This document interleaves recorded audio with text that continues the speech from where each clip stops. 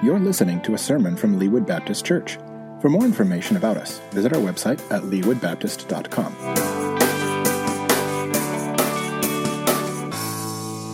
Thank you all for being here this morning as you survived the blizzard from last week, and we are back together as a faith family.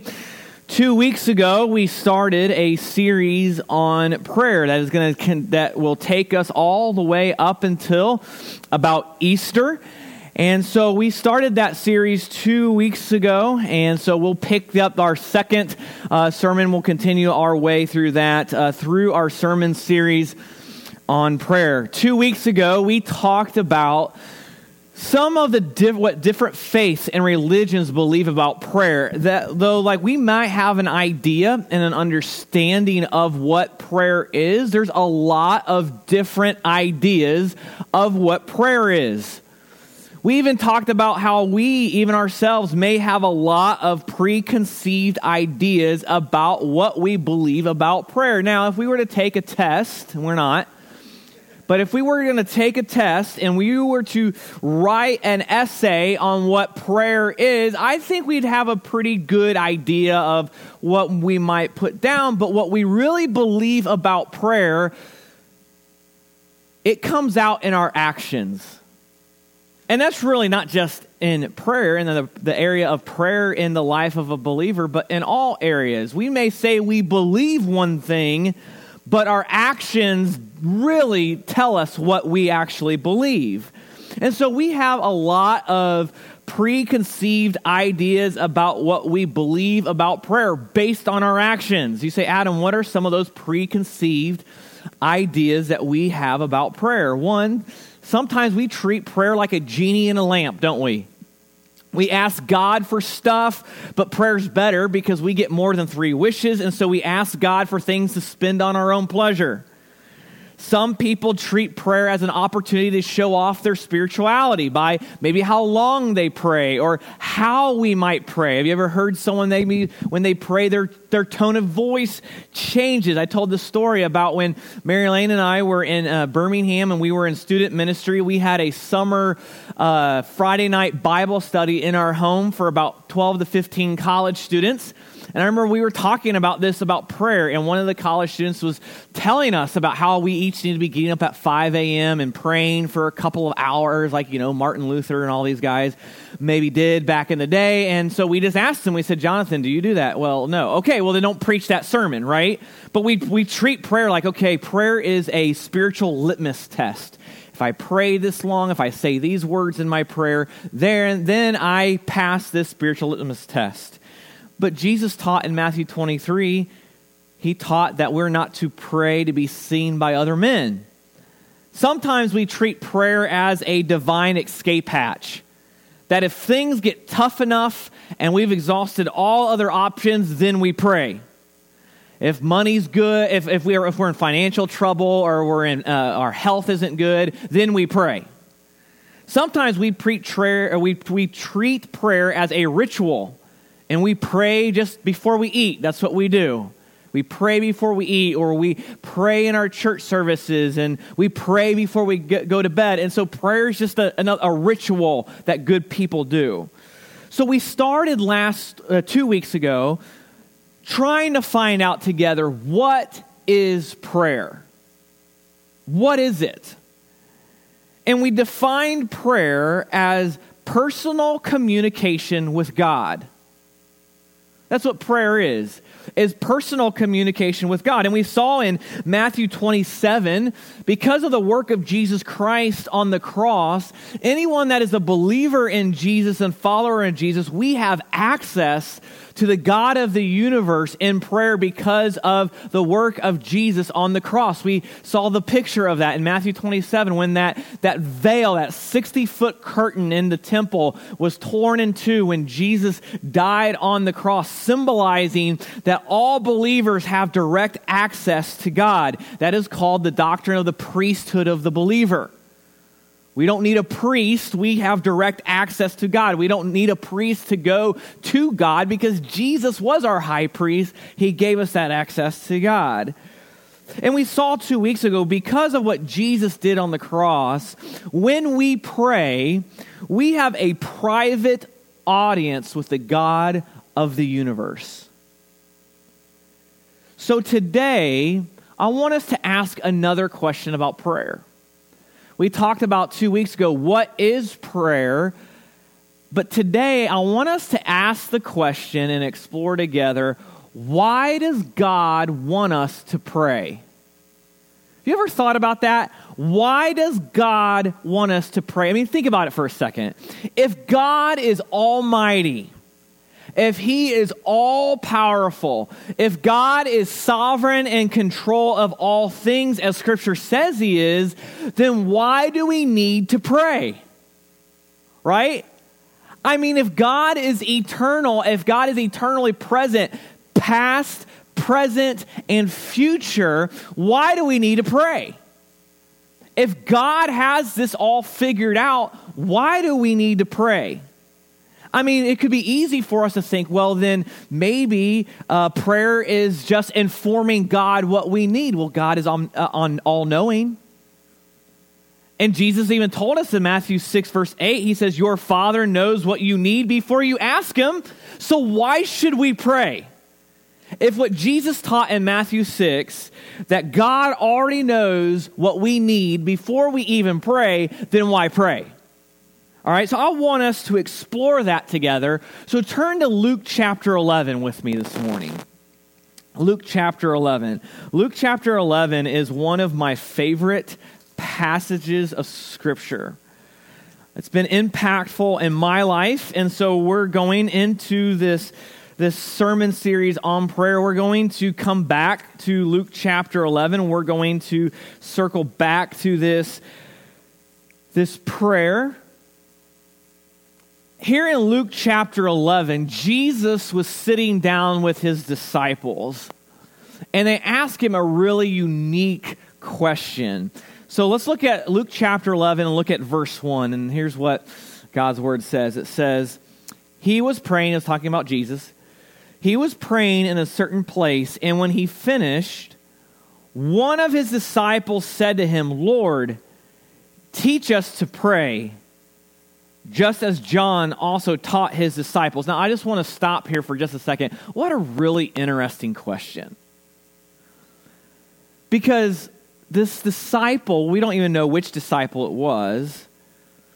A disciple comes to Jesus and says, Lord, teach us to pray. Now, that's a really unique question because we don't ever have it recorded that one of Jesus' disciples came to him and said, Lord, teach us to preach. Now, Jesus was quite a preacher and teacher. I know I've asked him that, but we don't have it ever recorded that one of the disciples came to him and asked him that.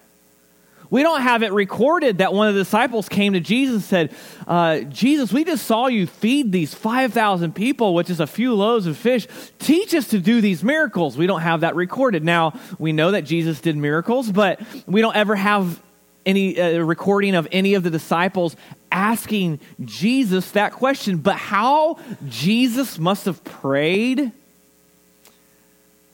must have been quite the sight. Because in one day, one of the disciples comes to him and says, Lord, teach us to pray. And then verse 2, look at it. He said to them, whenever you pray, say, Father. And we saw this in Matthew chapter 6 a couple weeks ago. Father.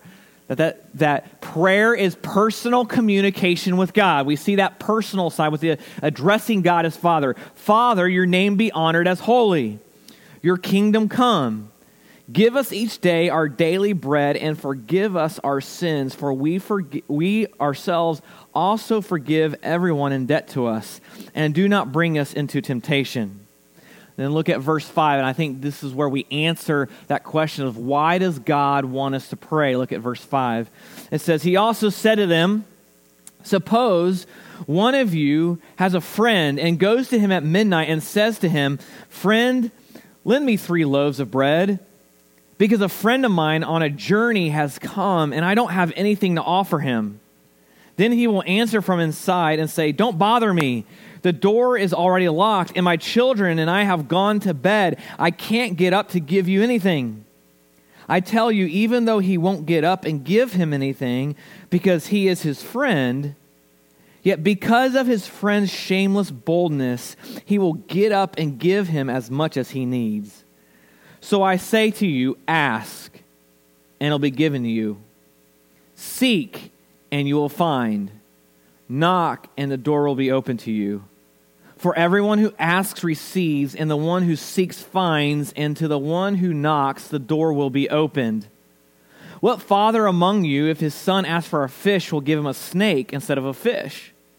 Or he asks for an egg, will he give him a scorpion? If you then, who are evil, know how to give good gifts to your children, how much more will the Heavenly Father give the Holy Spirit to those who ask him? So Jesus tells a really interesting story or parable here. In this story, Jesus is giving a parable, a story to teach spiritual truth. And in this, Jesus tells a story of a neighbor. And this guy has someone come to him late at night, and he comes to him, and he has a visitor late at night, and he needs to feed him. And so he's like, I don't have any food in my house. So he goes to his neighbor's house, and he knocks on the door, and he tells him at midnight, and he says, friend, lend me 3 loaves. Can I have 3 loaves? Now, when we think of loaves, when we hear that idea of loaves, we think of like the loaf of bread we might buy at the grocery store. Don't think of it like that. When we think of loaves, when we hear loaves, think of like 3 sandwiches. So he's basically saying, can I have 3 sandwiches to feed this neighbor of mine? And the friend, this neighbor, sticks his head out the door, the window, and whatever, and he says, don't bother me. The door's already locked, and my children have gone to bed. I can't give you anything. Now, if you're a parent, you know that. Like, if you have young children and they're asleep, don't knock on the door. Don't ring the doorbell. Why? Because they're going to wake up. And some translations even say that this neighbor says, my children are with me in bed. And that's what it was like back then. Everyone would get in the same bed. Mom, dad, son, daughter, and sometimes even grandma and grandpa, all in the same bed. Aren't we glad culture has changed? And so they're all together in bed, and he says, come back in the morning. Come back in the morning. I don't have any food, just to come back in the morning. But he keeps asking. He says, listen, I'm not leaving. This friend is here. I need to feed him. It would be impolite if I didn't feed him. And then Jesus says, he says, because of his shameless boldness or his persistence, he'll give him what he needs. So again, we come back to this question, why does God want us to pray? If God is all-knowing and he is sovereign and he already knows what we need before we even ask him, as Jesus taught, why does God want us to pray? Well, first of all, God wants us to pray to trust him. God wants us to pray to trust him. Think about this, because in this parable, if this friend, this neighbor, he had to have a pretty good idea that this neighbor, this friend would give him these 3 loaves of bread. So there was some trust there. There was a friendship there. And so God wants us to pray so we'll trust him. It's a sign of, okay, God. It's a heart posture of saying, okay, God, I can't do this, but you can. There's a trust there. One of the things my kids love to do is my kids love to swim. And Anna especially, she really likes to jump off the side of the pool with mom or dad there. And we'll tell her, come on, Anna, you can jump, and she'll do it. Why? Because she trusts me. She trusts Mary Lane that we're not going to just let her drown. There's a trust factor there. So God wants us to pray to teach us to trust him. You see, if we ask somebody something, we usually ask people things when we trust them. We go to people when there's trust there. And so God wants us to pray so we can trust him. Second of all, God wants us to pray because it brings us into deeper fellowship with him. Now let's go back to what we talked about 2 weeks ago.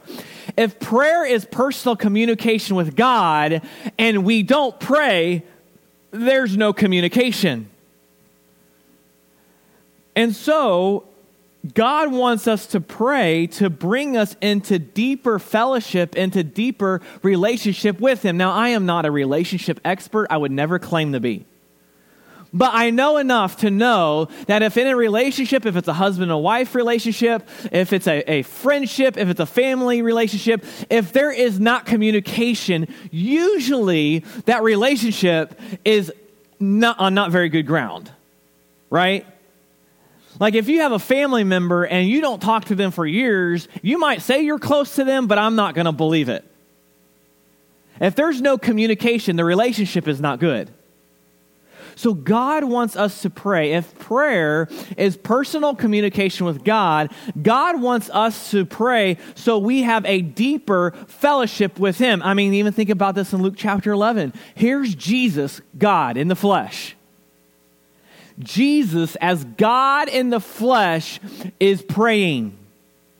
He's praying to the Father. There's communication there.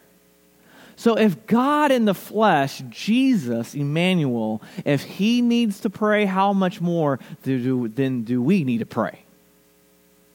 So prayer brings us into deeper fellowship with him. I can only speak from my own personal experience.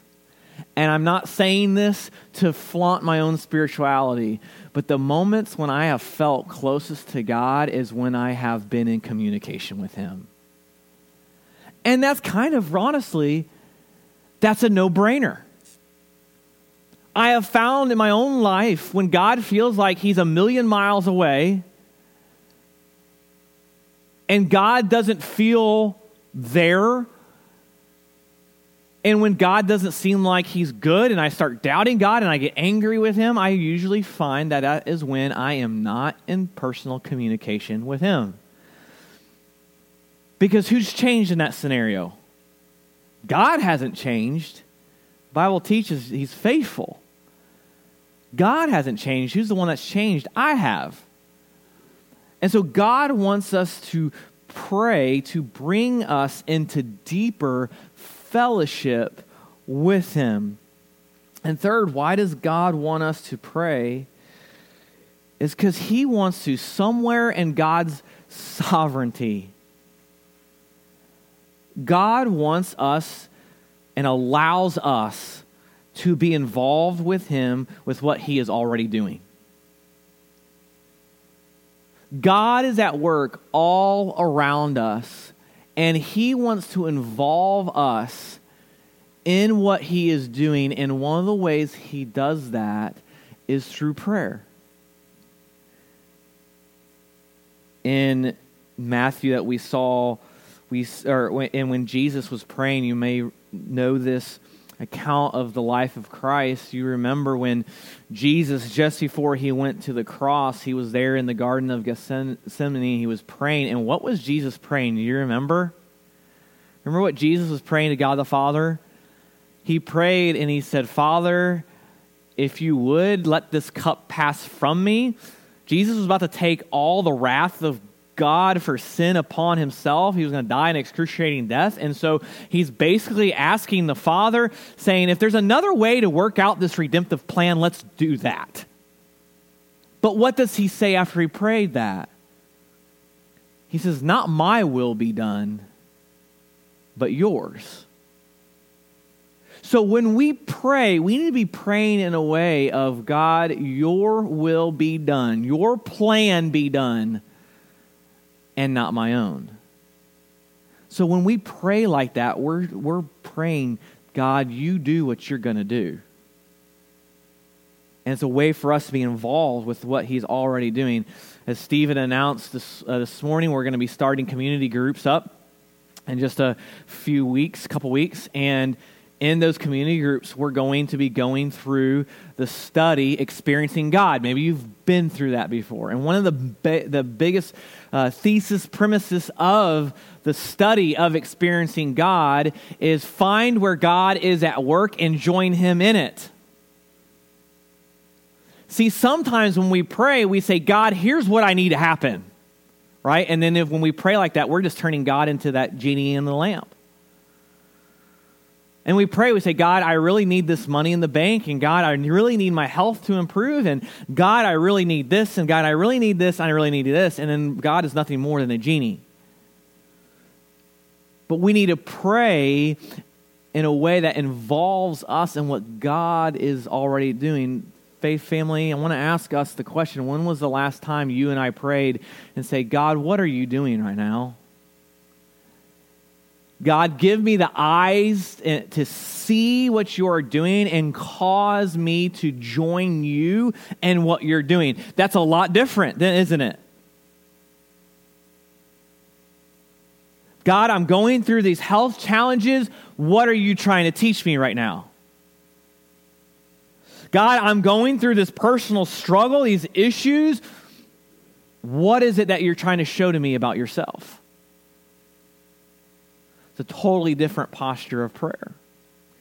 And finally, where I want us to camp out here for just a few minutes, why does God want us to pray?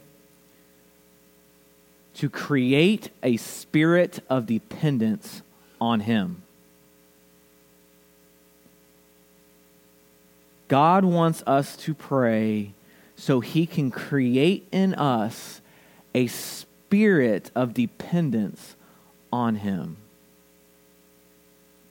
See, when we pray, we're saying, God, I'm dependent on you. I can't do this. And sometimes I believe that God puts us in life intentionally. God puts us in a difficult place in life. God will back us into a corner to where all we can do is look, is up. I believe that God in his love, you say, Adam, that doesn't sound very loving. Oh no, it's incredibly loving. I believe that God pushes us into in an uncomfortable position. God pushes us into a corner to make us depend on him more. Because oftentimes we live our lives, as long as family is fine, we don't need God. As long as our health is good, we really don't need God. As long as there's money in the savings account, we don't need God.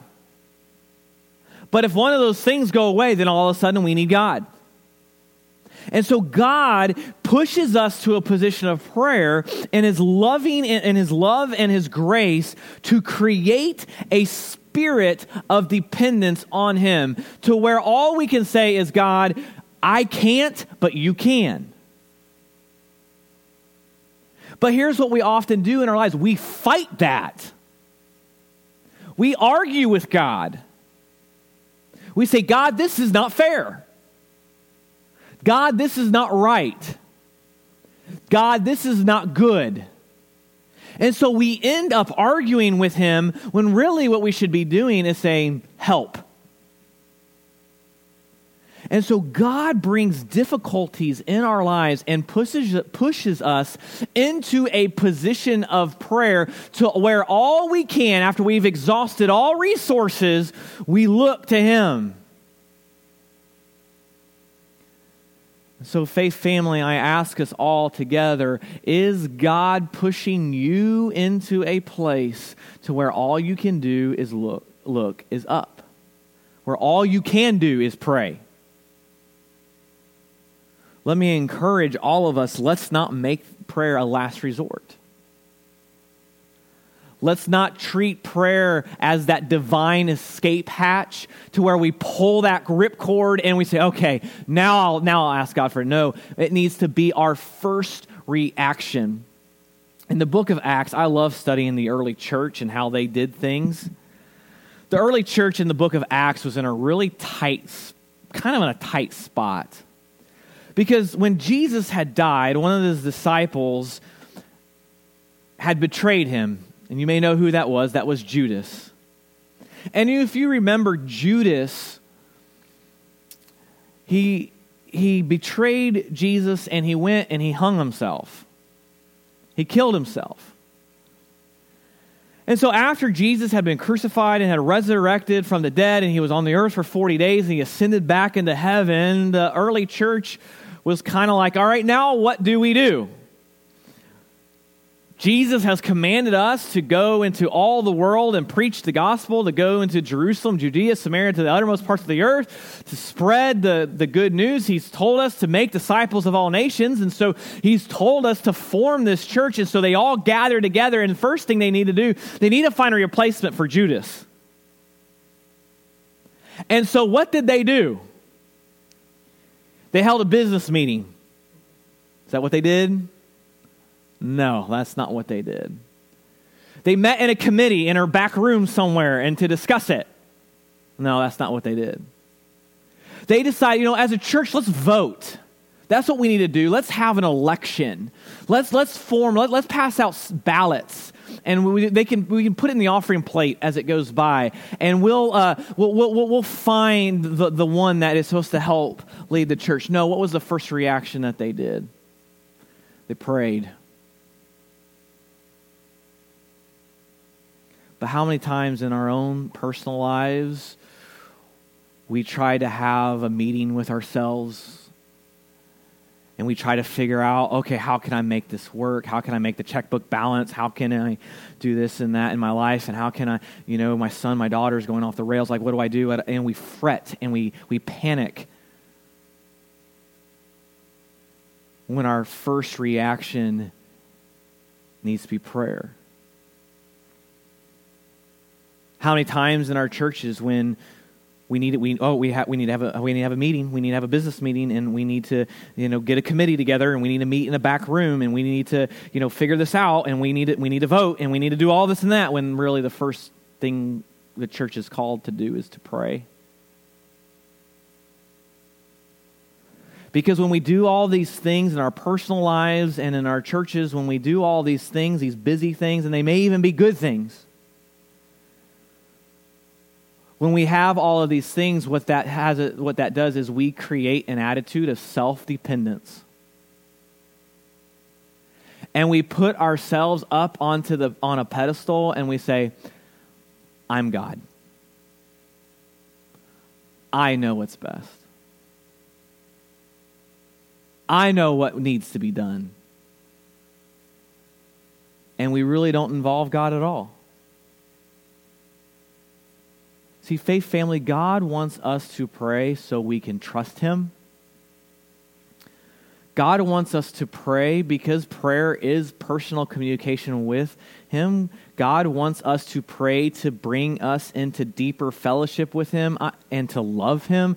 I remember when I was a kid, I was really close with my great-grandmother, believe that or not. I was really close with her. She passed away when I was in middle school.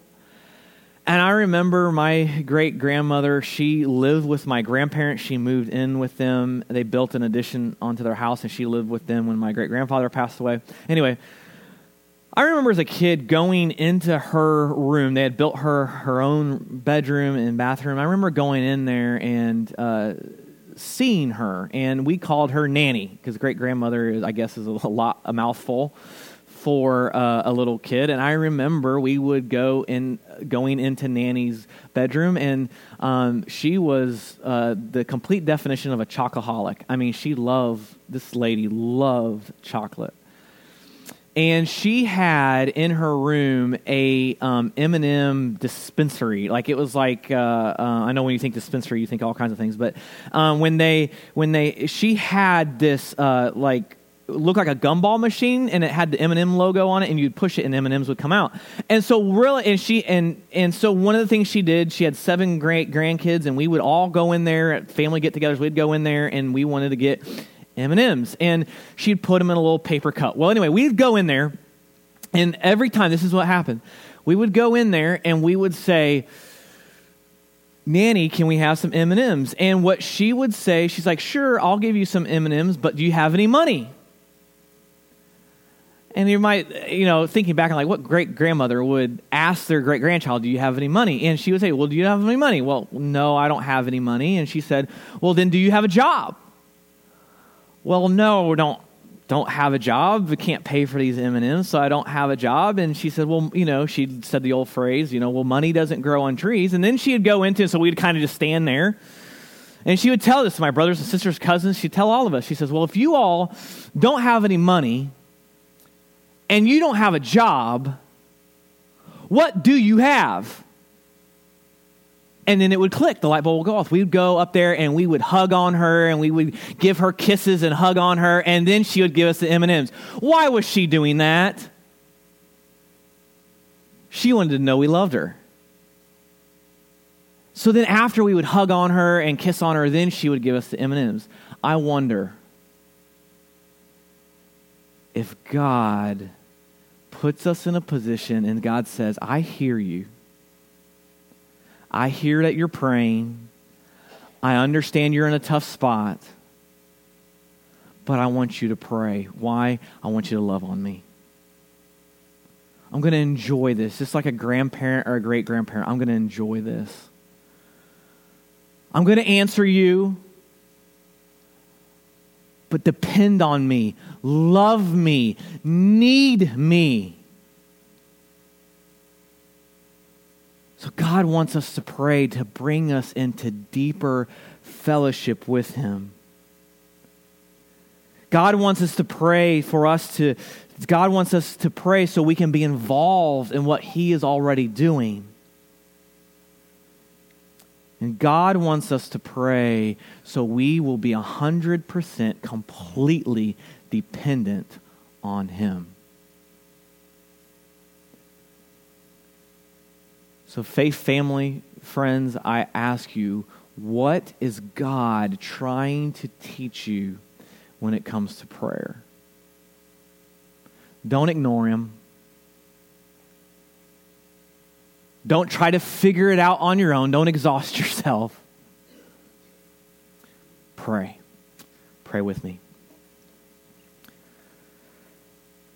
Jesus, we thank you as we did a couple of weeks ago. We thank you for doing the work on the cross that gave us direct access to you in prayer. We thank you that we don't need to go through a priest. We don't need anything else, but we have a complete direct access to you because you died for us. We thank you and praise you for that. And God, we thank you that you created this beautiful thing called prayer to where we can have personal communication with you. And God, we thank you that you want us to communicate with you. You want us to pray to you. And God, forgive us for ignoring that. God, forgive us for treating you like a genie to where, now we need something, and we rub the lamp and we ask you for a wish. Oh God, create in us a spirit of dependence. God, I pray that you would back each of us into a corner to where all we can do is pray. God, put us in that position like that neighbor who had no food to feed his guest, and he had to go ask. God, I pray that you would get us into that position to where we need you. And that you would create a heart attitude of just consistent dependence on you in prayer.